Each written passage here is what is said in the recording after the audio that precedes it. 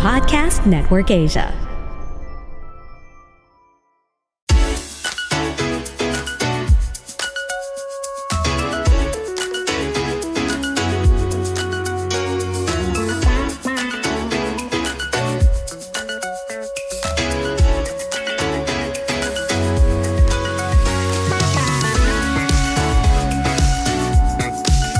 Kwento nyo ang bida sa podcast na to. This is Ate V.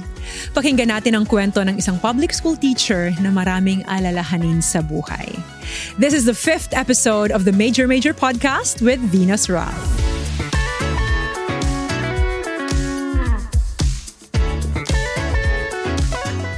Medyo mahaba-haba ho ang sulat natin ngayong araw. But that's okay.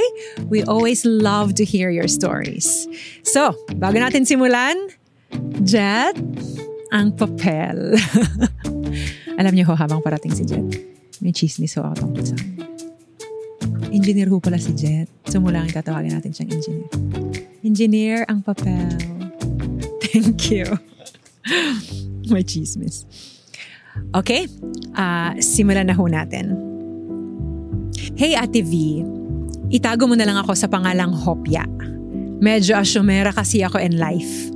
Mamaya ko i-explain kung bakit. I'm a 34-year-old public school teacher. I love my work kahit mahirap at nakakapagod. It's not a lucrative job. Hindi ko ikakayaman, but it's very fulfilling. I still live with my parents. I look up to my father so much. We're not rich, but he's a good provider. Nung nagtatrabaho pa si tatay bilang security guard, palagi siyang may savings sa bangko. Napaka-praktikal niyang tao. Kaya ganun na lang ang pagkadismaya ko sa naging boyfriend ko of 5 years. He's the opposite of my father. Baon siya sa utang, pati ako, damay din sa stress ng pagbabayad.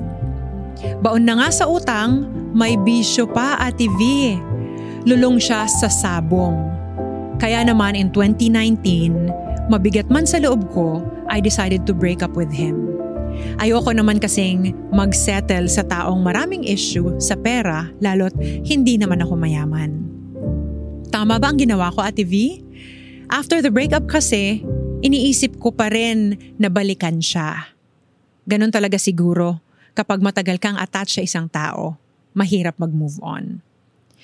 Nung maging single ako, sinubukan kong mag-dating apps, hoping to meet my destiny. But it only gave me anxiety. Nakaka-pressure pala kasi, since it's a random pairing platform, pwede kang ma-reject ng paulit-ulit, kaya itinigil ko na lang. Isang araw, nakikinig ako ng gospel music, yung desert song ng Hillsong. Through that song, bigla kong na-realize na I don't need a man in my life more than I need God. I stopped going to church nung naging kami nung ex ko in 2014. But in 2021, bumalik ako. It gave me so much comfort, Ate V. I feel rested in God's word and promises. Mas at peace ako. Aside from nurturing my spiritual life, naging busy ako sa graduate studies ko. I was focused on improving myself. But just when I thought okay na ang lahat, may dumating na namang trial sa buhay ko. One day, I got reconnected to my elementary classmate. Parati kaming magka-chat hanggang sa nahulog ang loob ko sa kanya. But after a year, nalaman kong may girlfriend pala siya. Nakita ko ang picture nilang dalawa sa Facebook. Para akong binuhusan ng malamig na tubig. Iniyakan ko ng sobra Ate V. Umasa kasi ako na may future kami. Yun pala, kaibigan lang ako sa kanya. Hindi pa tapos ang mga pagsubok. Sunod-sunod ang aking naging health problems. I was diagnosed with hypertension, kaya kailangan ng mag-maintenance medicine ng lola niyo. Nagkaroon pa ako ng thyroid nodules. Benign naman, pero kailangang operahan. Paminsan-minsan nalulungkot ako sa mga pinagdadaanan ko sa buhay, Ate V. At sa lahat ng ito, iniisip ko, forever na lang ba akong mag-isa? Walang katuwang at masasandalan sa buhay? Thank you for reading my story. Lubos na gumagalang, Hopia. Hopia. Grabe. you know, upon reading your letter, grabe yung, na-imagine ko yung roller coaster ng emotions na pinagdaanan mo. Iba yung, yung may emotional pain ka, may physical ka ring nararamdaman, and then another relationship.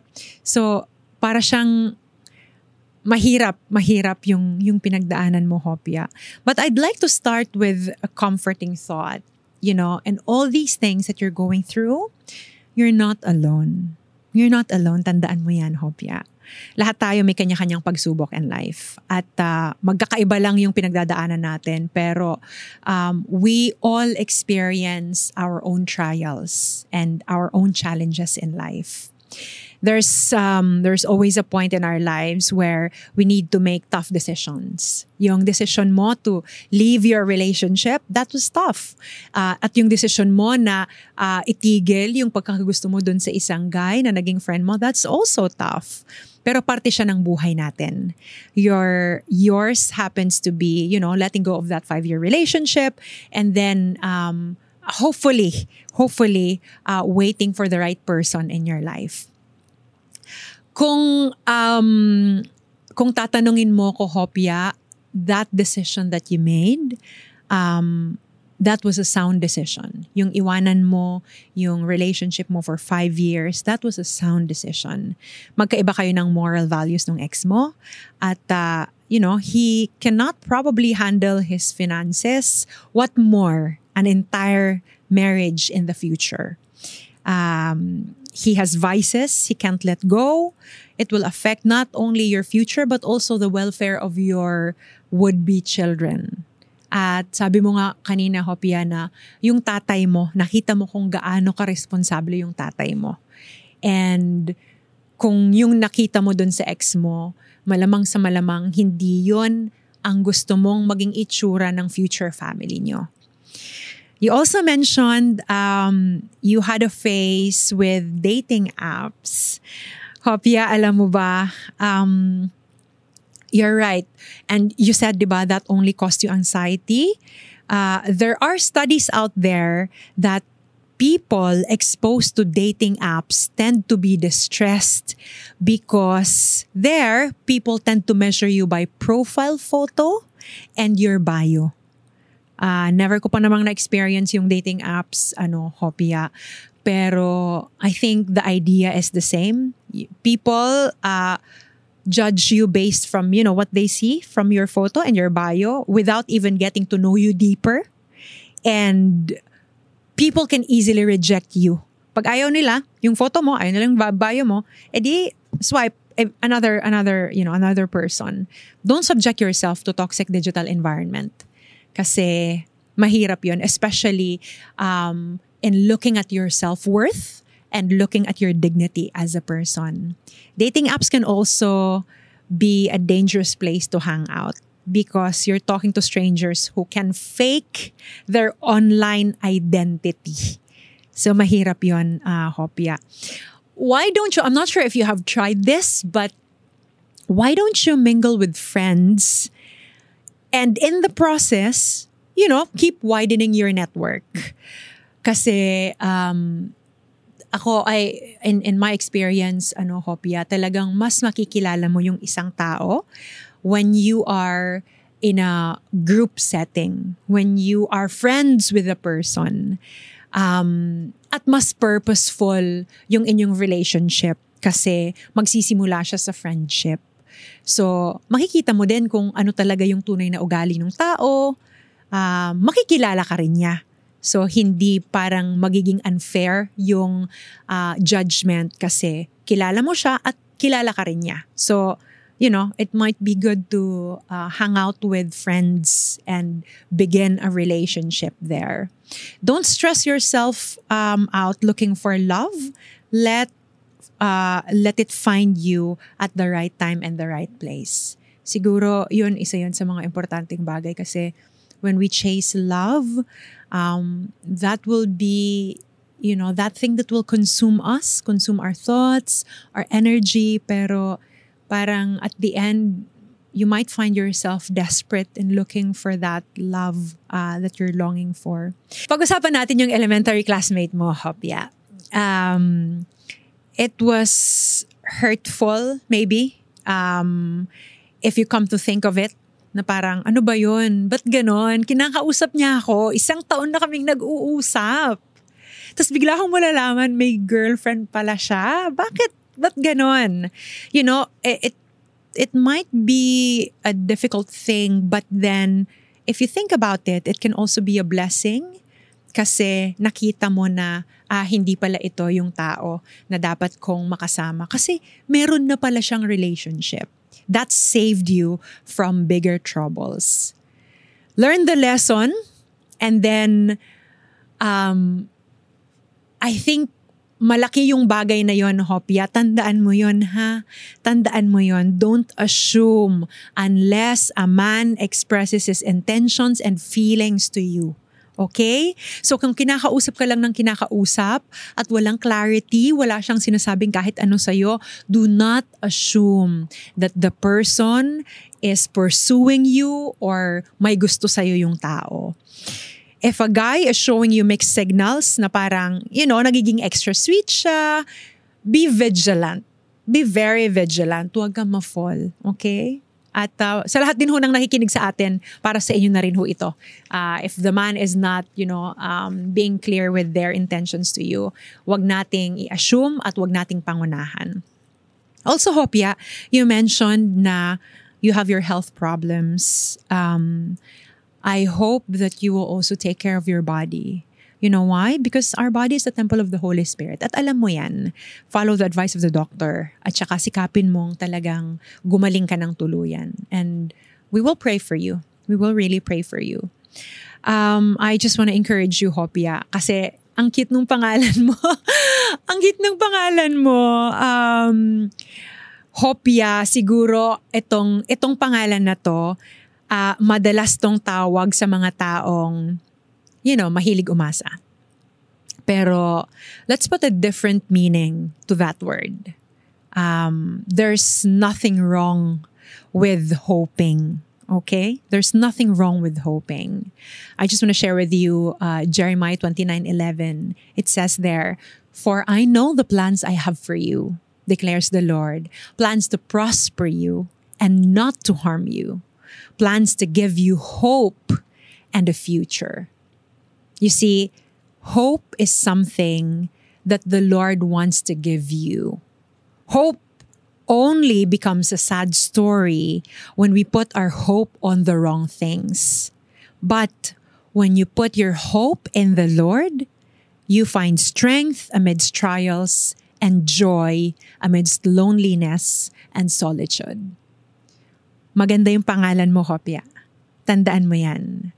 Hoping in the Lord will give you strength amidst trials and loneliness and solitude. Sa lahat ho ng nakikinig sa atin, I hope that we can also learn something from the story of Hopia. And here are some takeaways that I want to share with you. Number 1, find meaning and purpose in your trials.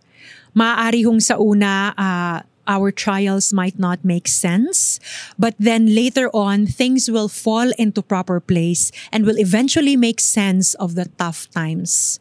Sa una baka hindi natin masyadong maintindihan, but we will come to a point that everything will make sense. Number 2 is trust that God is the one writing our love story. I hope that we will also come to a point of understanding that the best love story that we could experience is our love relationship with the Lord. And finally, guard the hope in your heart no matter what you are going through. That glimmer of hope will see you through.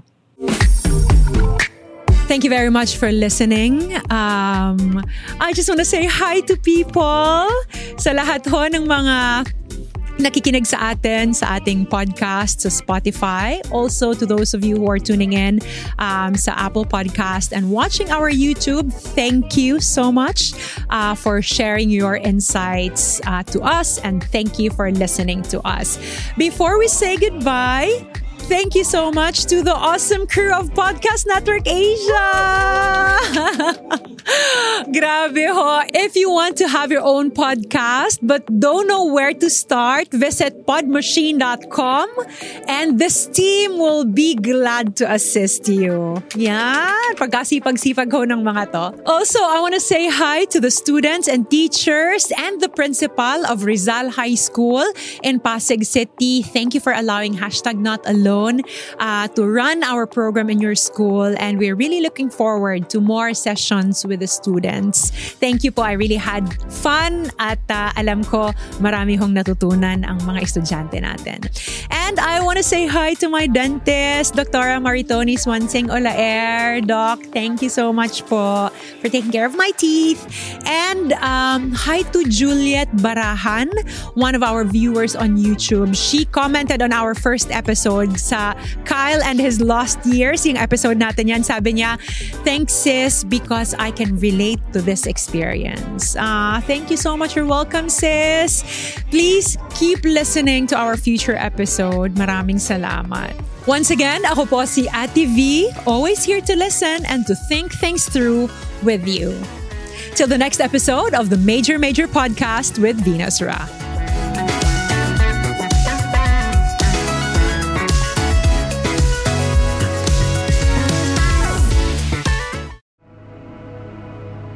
The views and opinions expressed by the podcast creators, hosts, and guests do not necessarily reflect the official policy and position of Podcast Network Asia, the hosts of the program, or other programs of the network.